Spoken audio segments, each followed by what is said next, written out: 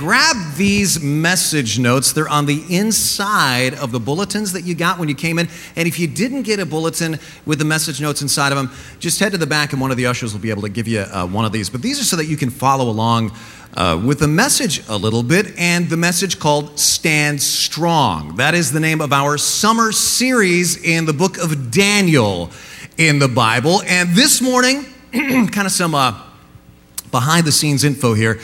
This morning, I'm going to preach one of the toughest parts of the book of Daniel to preach. You know why? Because what I'm about to explain to you happens to be one of those Bible stories that everybody thinks they got nailed. Daniel chapter 6. Because from the time we are little kids, taught this on flannel graphs in Sunday school, we think we know all about the story, right?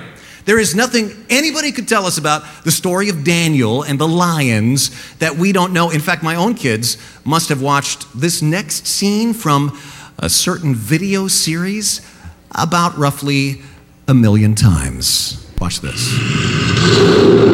Daniel, because you violated section 4219 2R9 4006.1-7B of the Code of Babylon, forbidding prayer to anyone but King Darius, you are hereby sentenced to be consumed by the lions. Goodbye. Hey, don't I get a phone call?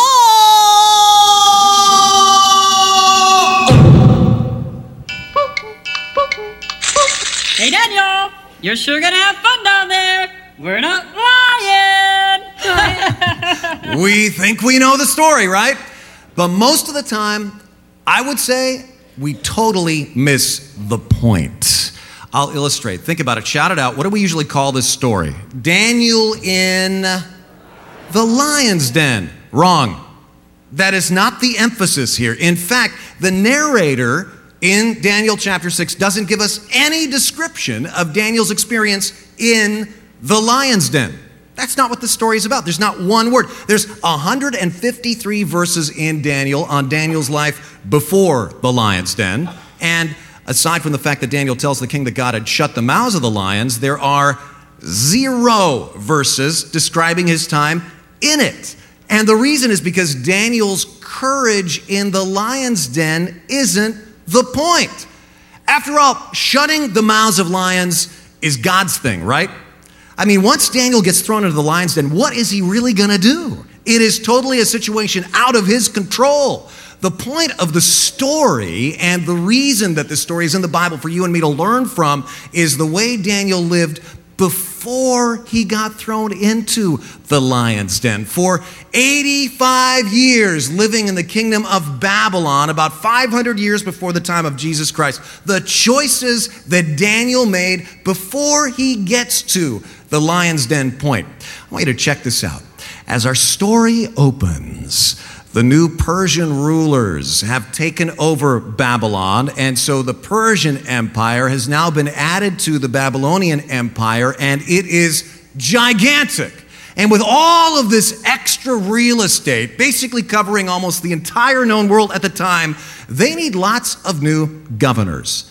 And they hear great things about this guy, Daniel. And so they promote him, even though he's not Persian, he's not Babylonian, he's Jewish, but they still promote him to be one of the top 3 governors over the entire Medo-Persian Empire. True story. But when the other guys who got passed over for the promotion hear about it, they are furious. These characters want him out. But verse 4 says they could find no corruption in him because Daniel was trustworthy and neither corrupt nor negligent. They're trying to, rake some mud. They're trying to get something on Daniel so that they can say scandal, but there is nothing to start a scandal about. And so they hatch a plot to bring him down. And here is the sheer genius of this plot. I got to give you kind of a Discovery Channel, History Channel moment here for you to understand just how brilliant and kind of nefarious these characters were. The Persians were innovators when it came to government. They were way ahead of their time. And one of their main innovations that really changed the world and is still changing the world to this day is something called the rule of law. Say that phrase with me. The rule of law. Now, what's that all about? In those days, 500 years before Christ, most governments were monarchies, right? And in most monarchies in those days, the king's word went, right? He could kill anybody he wanted to kill. He could reward anybody he chose to. It was like Conan the Barbarian time. It was completely whatever the king wanted to do. But the Persians looked at that and said, that means if a king is, unstable, then the whole country is unstable. We got to find a way around that. And so they started a system where the law ruled. If a law was made, and they made them on tablets of clay like this, then even the king was subject to the law. That was a totally groundbreaking idea, very modern concept. And this is important. It was designed to bring fairness, justice to a society. But then as now, as soon as a law is passed that somebody meant for good, people are going to twist it to their own ends. So you got the picture. Now, for the first time like ever on planet Earth, a king cannot do whatever he wants to do. When the Council of Elders makes a law, the king is subject to that law. So these guys decide to use it to their own kind of plot hatching purposes here. They realize Daniel's a friend of the king, and the king would never do anything against Daniel. And so without mentioning Daniel at all, they go to the king and they go, king, you're brand new here. You're the new Persian ruler. You guys took over Babylon and liberated us from our unjust rulers. And I think we ought to kind of celebrate by passing an honorary law in your honor. And he says, what are you talking about? He says, let's do something like the National Day of Prayer to you. In fact, let's make it the Worship the King month in the Persian Empire. You're new. People need to pledge their allegiance to you. So let's say that anyone who prays to any god or any man during the next 30 days, except to you, O king, will be, let's say, thrown into the lion's den. Now, based on how the king reacts later, I really don't think that he took this seriously. I think the king understood that people in the privacy of their own homes were going to keep worshiping their gods and keep having allegiance to whoever they wanted to have allegiance to. I think he understood this as something like symbolic, that people in public would kind of go, praise to the king, and then do whatever they wanted to behind closed doors. I think he thought it would be an honorary law, kind of like saying, it's James Durbin year in Santa Cruz, right? That's awesome, it's cool, but the cops aren't going to pull you over and say, are you honoring James Durbin, and arrest you. It's kind of an honorary thing because everybody is like, yeah, go James. But once this is a law, the king can't change it. Rule of law. And you see, these guys know something the king doesn't. They know that Daniel prays with his windows wide open, facing Jerusalem every day. Daniel is the target of this law. And when lawyers decide they don't like you, or when government officials decide they don't like you, they can make life pretty miserable. And Daniel's next steps in this story, before he ever gets to the lion's den, show me 3 choices that create courage. Could you use some courage? Are you discouraged? Well, this is what this story is really about, not the lion's den. And this is super important because in my observation as a pastor, a lot of people want a lion's den experience. Maybe not the danger, but they do want to see God do great things in their life, right? Who doesn't want that? They want to see miracles. They want to see God come through for them in big ways, like, God, show up in my life. Show everybody that you're not just the God of the Old Testament, the New Testament, you're a God of today. But if you want that in your life, the point of this story is not be like Daniel in the lion's den. The point of the story is be like Daniel before the lion's den. Before you even get to that point, there's 3 choices that he makes then, before. And you and I can make these choices too every day. They're not easy choices, but these are choices that will revolutionize your life and will give you a rich and fulfilling life and will give you courage. So jot these down. Number 1, choose convictions over comfort. Choose convictions over comfort. Now, personally, I like comfort.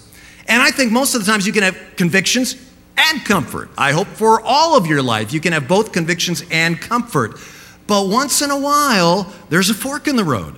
And comfort goes down one road and convictions goes down the other road. And you realize that to keep my convictions, it's going to be socially awkward, or I might get passed over a promotion, or I might actually lose my job if I do what's right, if I say what's right. And when you get to that fork in the road, always choose convictions over comfort. Daniel did that. I've been getting back to the story. What do you do when you discover that your enemies have passed a law based at one person and you're that person? Daniel 6:10 shows this guy's character. Now, when Daniel learned that the decree had been published, he went home to his upstairs room where the windows opened toward Jerusalem, and he prayed. I want you in your notes to circle that phrase, when Daniel learned that the decree had been published. In other words, Daniel did this knowing that his adversaries would catch him, and he did it anyway. He had a choice. He walked upstairs to his house. Here's the way I kind of picture it. He walks upstairs and he's thinking as he goes home, well, I'm still going to pray to God. The question is, am I going to close my window, like a coward, or am I going to do what I always do every day? And he goes to his window when it's time for him to pray, and he goes, you know what? I'm just going to leave my window open like I always do. And the Bible doesn't say that it happened exactly this way, but this is the way I picture it in my mind's eye. He kneels down, and he puts his elbows on the bottom of the window frame, and he prays, and he looks down on the street, and he sees these guys. And he sees them go, yeah! And they scamper off to tell the police. And he goes, God help. God help. Because he did this knowing, he did not do this, he did not act out of ignorance. He acted out of conviction. He did it because it was right. He did it because he loved God. He did it because it was what he always did. He did it against unbelievable pressure. Now, what about you and what about me? Let me dare to ask you a question that I want you to think about right now in your mind. You don't have to say anything out loud. But what are you sometimes afraid to do because of peer pressure? What are you sometimes afraid to do that you know is the right thing to do because it's socially awkward or costly? Sharing your faith? Responding to God's leading? Telling somebody else, you know what? I pray. I believe in God. Oh, I can't do that because it might cost me this friendship. Let me show you something. I want to show you the story of a modern Daniel. I've shown this to some of you before about 3 years ago, but this is just amazing. You know the magicians Penn and Teller? How many of you ever seen Penn and Teller live or on TV or something like that? Right. They're amazing. Well, Penn, the one who talks, is a staunch atheist. In fact, he makes fun of Christians on his cable TV show and mocks the whole idea of faith. Well, he's a good guy, though.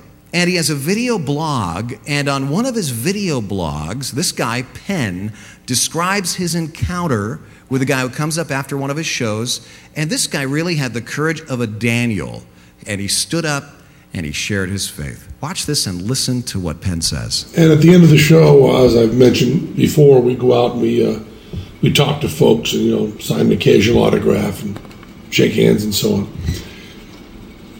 And there was one guy waiting over to the side in the what I call the hover position after I was all done. Big guy, probably about my age. Big guy. And he walked over to me and he said, I was here last night at the show, and I saw the show and I liked it. And he was very complimentary about my use of language and complimentary about, honesty and stuff. He said nice stuff. No reason to go into it. He said nice stuff. And then he said, I brought this for you. And he handed me a Gideon Pocket Edition. I thought it said from the New Testament, but I also thought it was Psalms from the New Testament, right? Psalms from just part of the New Testament. Little book about this big, this thick, He said, I wrote in the front of it, and I wanted you to have this. I'm kind of proselytizing. And then he said, I'm a businessman. I'm sane. I'm not crazy. And he looked me right in the eye and did all of this. And It was really wonderful. I believe he knew that I was an atheist.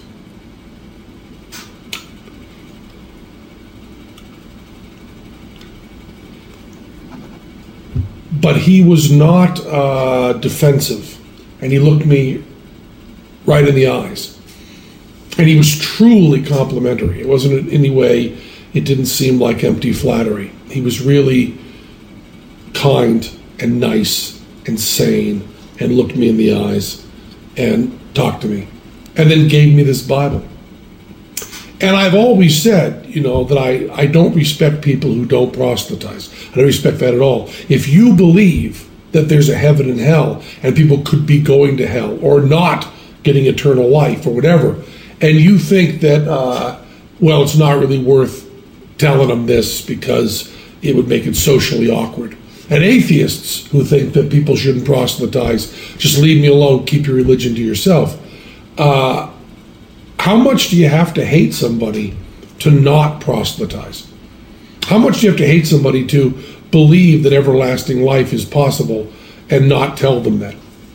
I mean, if I believed beyond a shadow of a doubt that a truck was coming at you and you didn't believe it, that truck was bearing down on you, there's a certain point where I tackle you. And this is more important than that. This guy was a really good guy.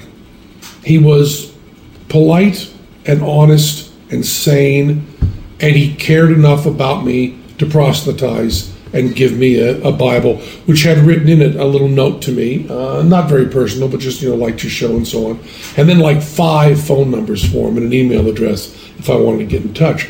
Now, I know there's no God, and one polite person living his life right doesn't change that. But I'll tell you, he was a very, very, very good man. And that's really important. Man, that is just fascinating, isn't it? There are so many things about that are interesting to kind of dissect and to talk about. But let me just ask you to respond to me on one issue. What were some of the terms that he used to describe the man that he experienced? He described him as what? He was polite. That's good. What else? He was good. He was nice. What else? He was kind. He was sane. Anything else? He was sincere, honest, complimentary. You know what? Every single one of those words you could use to describe Daniel in the book of Daniel. Daniel was a guy who stood up for his convictions, but if you read the book of Daniel, he stands up for his convictions, but he's never kind of weird about it. He never is impolite about it. He never is disrespectful about it. He has strong convictions, but he's not cranky. He has strong convictions, but he's not contentious. Like, put up your dukes, let's argue about this. And the Bible says that that's the kind of attitude that we're supposed to have as well. And you can see why. Because people then are willing to hear, tell me what you believe. I'd like to hear what you have to say, because you're being respectful, because you're being polite and kind. This isn't in your notes, but you might want to, in the margins somewhere, jot down 1 Peter 3, 15 and 16. 1 Peter 3, 15 and 16, two of my favorite verses in the Bible. They say, but in your heart set apart Christ as Lord, always be ready to give a reason for the hope that you have to those who ask. But do this with, listen, gentleness and respect, keeping a clear conscience, so that those who speak maliciously against your good behavior in Christ might be ashamed of their slander. And that's Daniel right here too. He had those convictions, but he wasn't cranky. He was always unfailingly polite, but he never backed down. Now, what about you? I got to tell you something. In this story, Daniel is standing up against one of the hardest things for human beings to stand up against, and it isn't lions. You know what it is? 2 words, peer pressure. Now, before you say, well, I don't experience peer pressure exists for all ages. Take one family. The 3-year-old insists that his parents buy him the latest fad toy because his friends have it. His 9-year-old sister wears a new shirt to school once and then will never wear it again because her friends made fun of it. The 16-year-old athlete older brother accepts steroids from friends who tell him the whole team's taking him. And their 40-year-old dad just took out a loan that he can't afford to buy a Lexus because all his friends drive luxury cars and he doesn't want them to think that he can't afford one either. No one is immune from peer pressure. I'm not, and you're not. And get this, sociologists say that studies prove peer pressure is the single biggest influence on human behavior. There is no greater pressure you face than peer pressure. There's been so many studies done on this. One of the most famous is called the Asch experiment, and it's been duplicated many times, including up at Stanford. Here's the way they do it. They have approximately 10 people sitting around a little conference room, and then a teacher comes in, and he says, we're just kind of investigating people's perception, depth perception, and stuff like that, and he puts a slide up on the wall that looks like this. In fact, this is actually a duplicate of a slide that was actually used in the study. And he says, see that reference slide there on the left? Now, which of the lines on the right, A, B, or C, is closest to the length of the reference line? And the answer, of course, is what? Right, C. Well, in the experiment, what happens is all of the other people, 9 out of the 10, are in on it. And as they go around the room, the professor says, just tell me out loud, what do you think? And one person after another says, oh, well, obviously it's B. Oh, it's B? Oh, yeah, it's an optical illusion. I've seen this before. Everybody thinks it's C, but it's B. And then by the time it gets to the one person who the experiment is actually being done on, the 10th person, get this, 75% of the time, they go, it's B. Incredible! They're willing to be obviously wrong because of one thing, peer pressure. The single most powerful force on human behavior. Way more powerful than the threat of a den of lions. So my question is, how in the world do you stand up against the most powerful force in human society? Well, I read a study yesterday that said the only people who successfully resist peer pressure in test after test are people, quote, whose resistance was based on deeply internalized values, unquote. So how do you get deeply internalized values? How did Daniel get deeply internalized values so you can stand up for what's right even against this incredible pressure? Well, I'm going to say it in one word. And it's a word you're not going to like. It's a word I don't like. It's a word nobody likes to hear. It's a very unpopular word. And here it is. Ready for it? It's the word discipline. Yes, and a groan went out throughout the land. Exactly. But that's the first word in the next choice that you and I have got to make. Point 2, we got to choose discipline over disorder. Discipline over disorder. Every great musician, every great architect, every great soldier or scholar knows that discipline plays a huge role. Notice what the Bible says, discipline yourself for the purpose of godliness.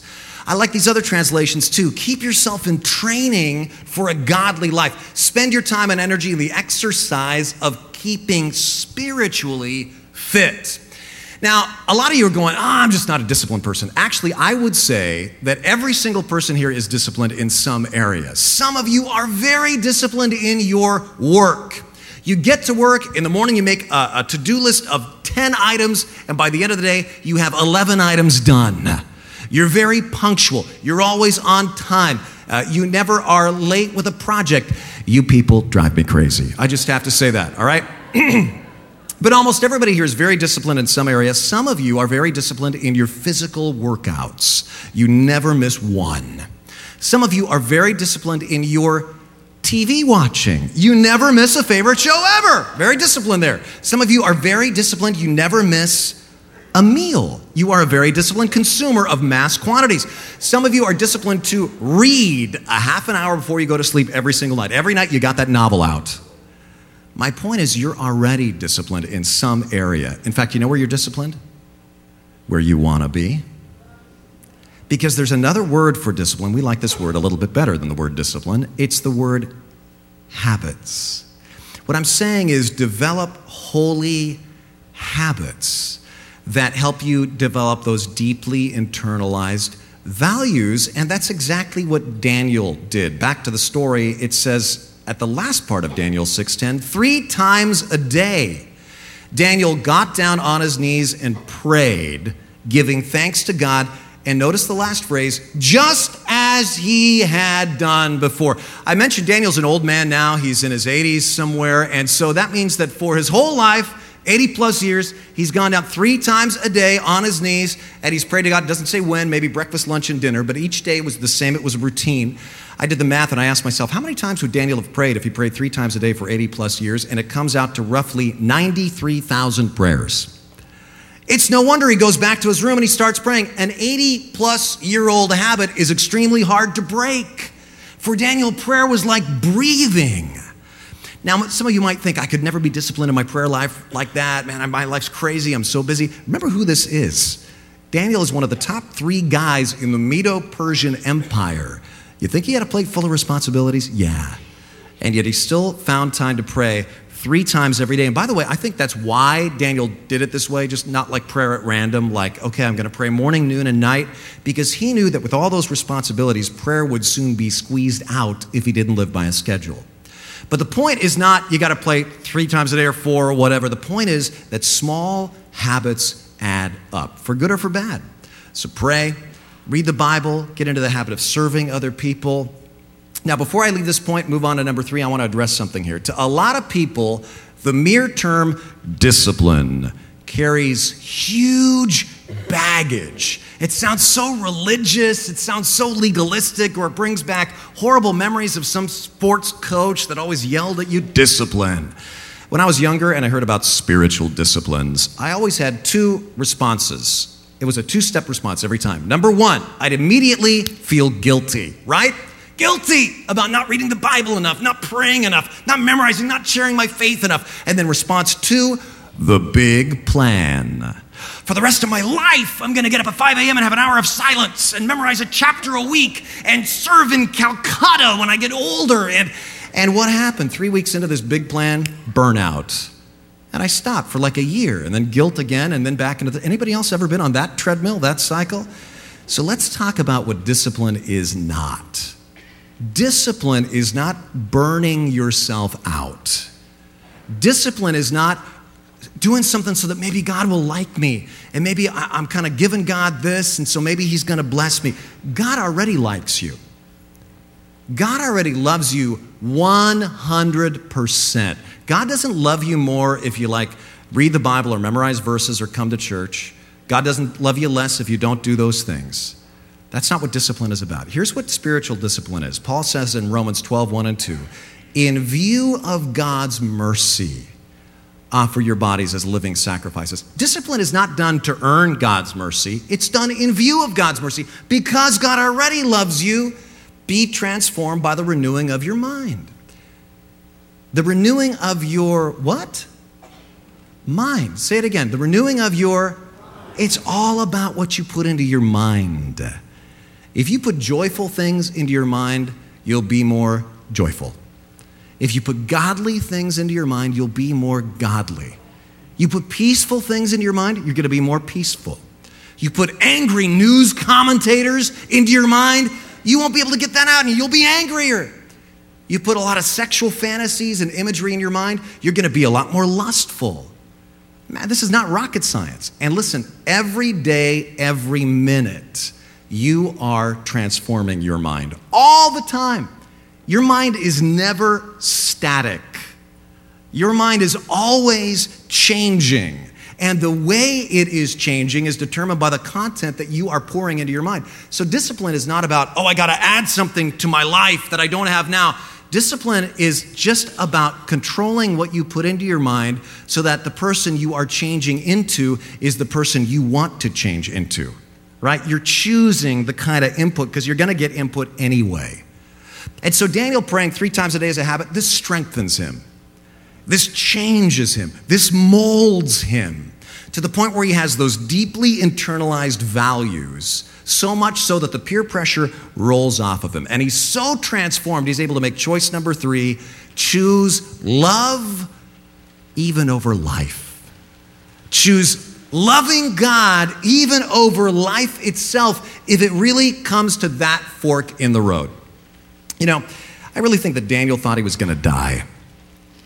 I think he thought he was going to, I don't really think I think he believed God could deliver him from lions, but I think, here I go. This is how I end my life, right? That's what everybody would think. I'm sure he was praying even as they flung him into the cave, even if it wasn't like on his 3 times a day schedule. He was going, God help! And the way I imagine it is he hits the bottom of the pit, and the Bible says, in an interesting detail, that they roll a stone across the entrance, boom, and then they put an official seal around the stone so that nobody can tamper with it. And so he's down there in the dark, and he hears the footsteps going away, boom, boom, boom, boom, boom, and he hears the sound of the lions breathing. You know how lions breathe, that huffing sound. Can you imagine how scared you'd be? My own daughter, Elizabeth, she's 19 years old, and she was driving to Boulder Creek last week to Camp Hammer, where she works as a counselor with 3 other, like 18 and 19-year-old girls. She was driving a little Hyundai. You know, these things are made out of like aluminum. And she's driving up Highway 9, and walking across the road right in front of her is a mountain lion. I know. How many of you have lived here your whole life and you've never seen a mountain lion? And she sees one right in front of her. She says, Dad, it stopped and looked at us. She says, it was the most scared I've ever been in my life. Well, can you imagine being in a pit with lions all night? And by the way, why lions? Why didn't they just, spear him or something? Well, lions were a huge part of the imagery of power in the Babylonian and Persian culture in Daniel's day. In fact, see this? This is the carving of a lion from King Darius's palace, the king that this Bible story is about. And here's another carving of a lion that Daniel would have seen. This was on the Ishtar Gate in Babylon in Daniel's time. And the lions in Daniel's lion's den, by the way, probably are a little bit different than you picture. They were not African lions. They were Persian cats. And I don't mean this kind of Persian cat, okay? Because that would not have been a miracle. Well, Daniel survived, but he's having bad allergies. That's no miracle. No, the Persian lion was a subspecies of the African lion that in Daniel's time roamed from the coast of Mediterranean to India. And I thought they were extinct. And I just discovered doing research for this message this week that they're not quite extinct. They survive in very small numbers in India to this day.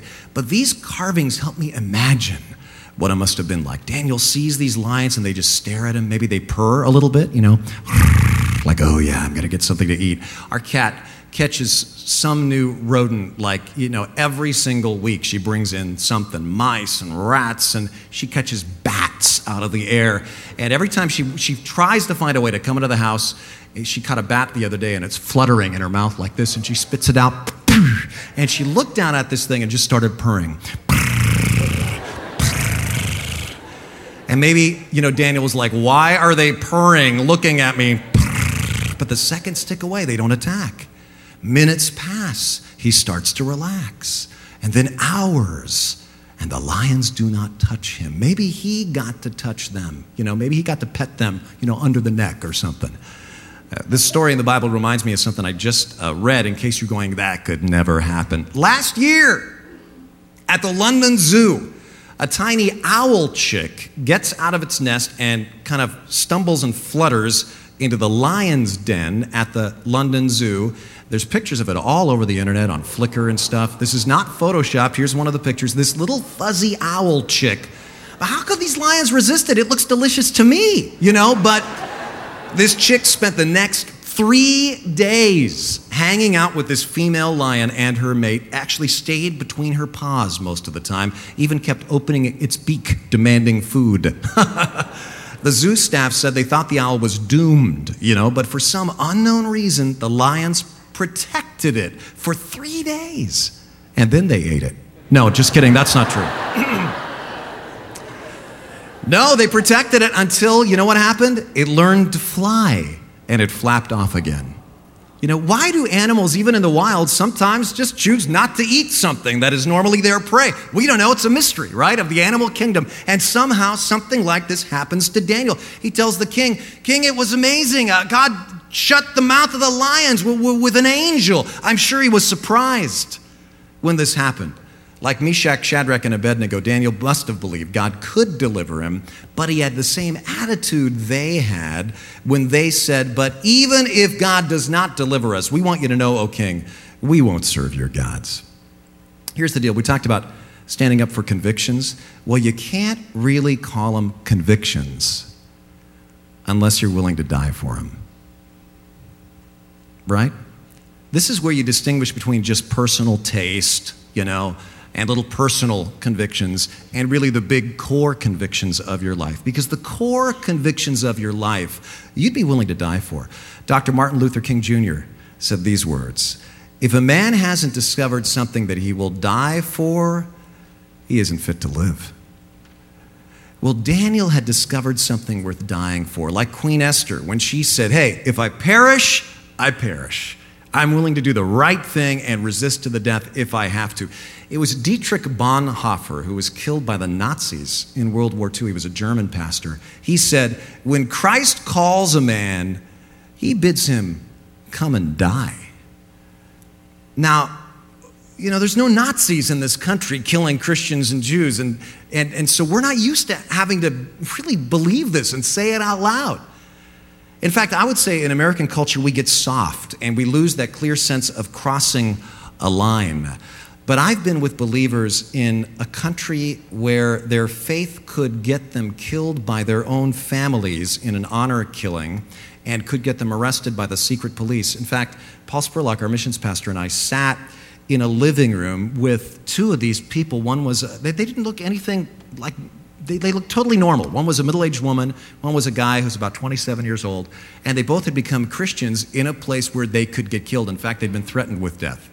And I said, I got to ask you something. How do you do that, right? Who would do that? And they both looked at me in the eye and smiled and said, we live in a place where it's hard to become a Christian, but it's really easy to be one. They said, once you cross that line, it's really easy to stay consistent. Kind of like that whole line crossing thing, it happens all at once. And they said, you know what? They said, we laugh when we hear that American Christians are praying for us, because they said, the 27-year-old young man said, I feel like it's easy to be a Christian here because you got to stand up for something. He said, we pray for you guys. I said, why do you pray for American Christians? He goes, because you live in a place where it's easy to become a Christian but hard to be one, because of all the peer pressure to compromise. That's a lot of insight. But look at some of these famous last words of some saints. When the great Saint Ignatius was killed for his faith, right before he died, he said, I bid all men know that of my own free will I die for God, unless you should hinder me. Now I am beginning to be a disciple. A Christian named Gabra Michael died for the faith in 1855 and said, if they kill me, let me die as a witness to my faith. If I live, let me go on proclaiming it. Now, some of you are like, well, I'll never have to make that choice. You never know. How many of you remember Cassie Bernal? 17 years old, one of the students shot in the mass murder at Columbine, the high school in Colorado, a few years ago. One witness said that Cassie was asked by one of the murderers, are you a Christian? And when she looked at him and said, yes, he pulled the trigger. Do you have the courage of that 17-year-old girl? Now, how do you resist that kind of peer pressure, right? Peer pressure at the point of a gun. Deeply internalized values. How did she get that kind of courage? Here's a clue.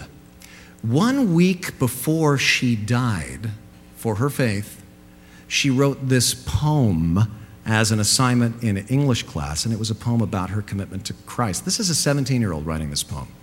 She says, now I have given up on everything else. I found that to be the only way to really know Christ and to experience the mighty power that brought him back to life again, and to find out what it means to suffer and to die with him. So whatever it takes, I'll be the one who lives in the fresh newness of life of those alive from the dead. Wow. Now, sometimes the call to come and die is literal, but it probably won't be for any of us here in this room. For most of us, it will probably be figurative. You might have to die to, a job or even a career, or maybe to certain friendships, if you choose to really stand up for what you believe. I mean, really those core convictions in your life. But you have to have an I don't have to survive attitude, just that go for broke attitude. We talked about this in week 2. You have to be willing to say, I will give it all up for the sake of loving and staying true to the God who loves me. And as Christians, of course, we're inspired not just by those stories, but by the example of Jesus Christ himself, who, though he had no fault, was like Daniel, killed, thrown into a pit, a stone rolled across his pit, a seal put around that stone. But on the third day, he rose back to life, and his courage can give us courage. So look back at your notes. How's the story end here? King rushes to the pit the next day, finds Daniel unharmed, and being an ancient king, tosses the conspirators in for good measure. And then the king praises God. I want you to check this out. Look at the themes in what this new Persian king now says, themes that pop up again and again in Daniel as he praises God. He says, he is the living God and he endures forever. His kingdom will not be destroyed. His dominion will never end. He rescues and he saves. He performs signs and wonders in the heavens and on the earth. It's the moral at the end of every chapter of Daniel. The overall key to courage, believing God rules. Not kings, not lions, not enemies, not the tastemakers, not the peer pressure, but God rules. And there will come a point in your life where you've really got to find strength in this, because this is one force in the world that is stronger even than peer pressure. Some of you, we've got a lot of students here, a whole crowd from Monte Vista. We got the Campus Crusaders. Some of you, when you go back to school in the fall, you're going to face a lot of peer pressure. Or you face a lot of peer pressure now with your friends. Or you're under pressure at work to compromise in some way that affects your core values. Today is the day. This is the moment I want to challenge you to say to God, I'll be strong. I'm going to stand strong.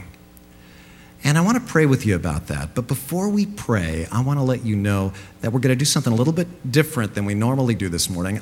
During our response song after the prayer, I'm going to give you a chance to come forward and kneel at these steps here, just in the privacy of your own conversation with God, and ask God to give you the spirit of Daniel. But first, let's pray. Would you bow your heads with me?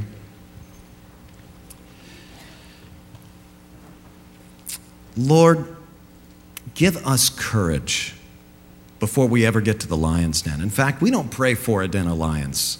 I pray that you would deliver any of us from any kind of den of lions danger. But God, we need courage to go there if that does happen. May our stand be clear on the important things so that everybody knows that we belong to you. And God, some people here in this building are facing a lot of pressure in their life right now. Help them to be bold. Help them to be brave. Help them to have courage. And God, help us as a church to have the Daniel reputation, that we don't hide our love for God, but we express it with calm and with confidence and not crankiness and not contentiousness. And we look to Jesus now for strength. Amen.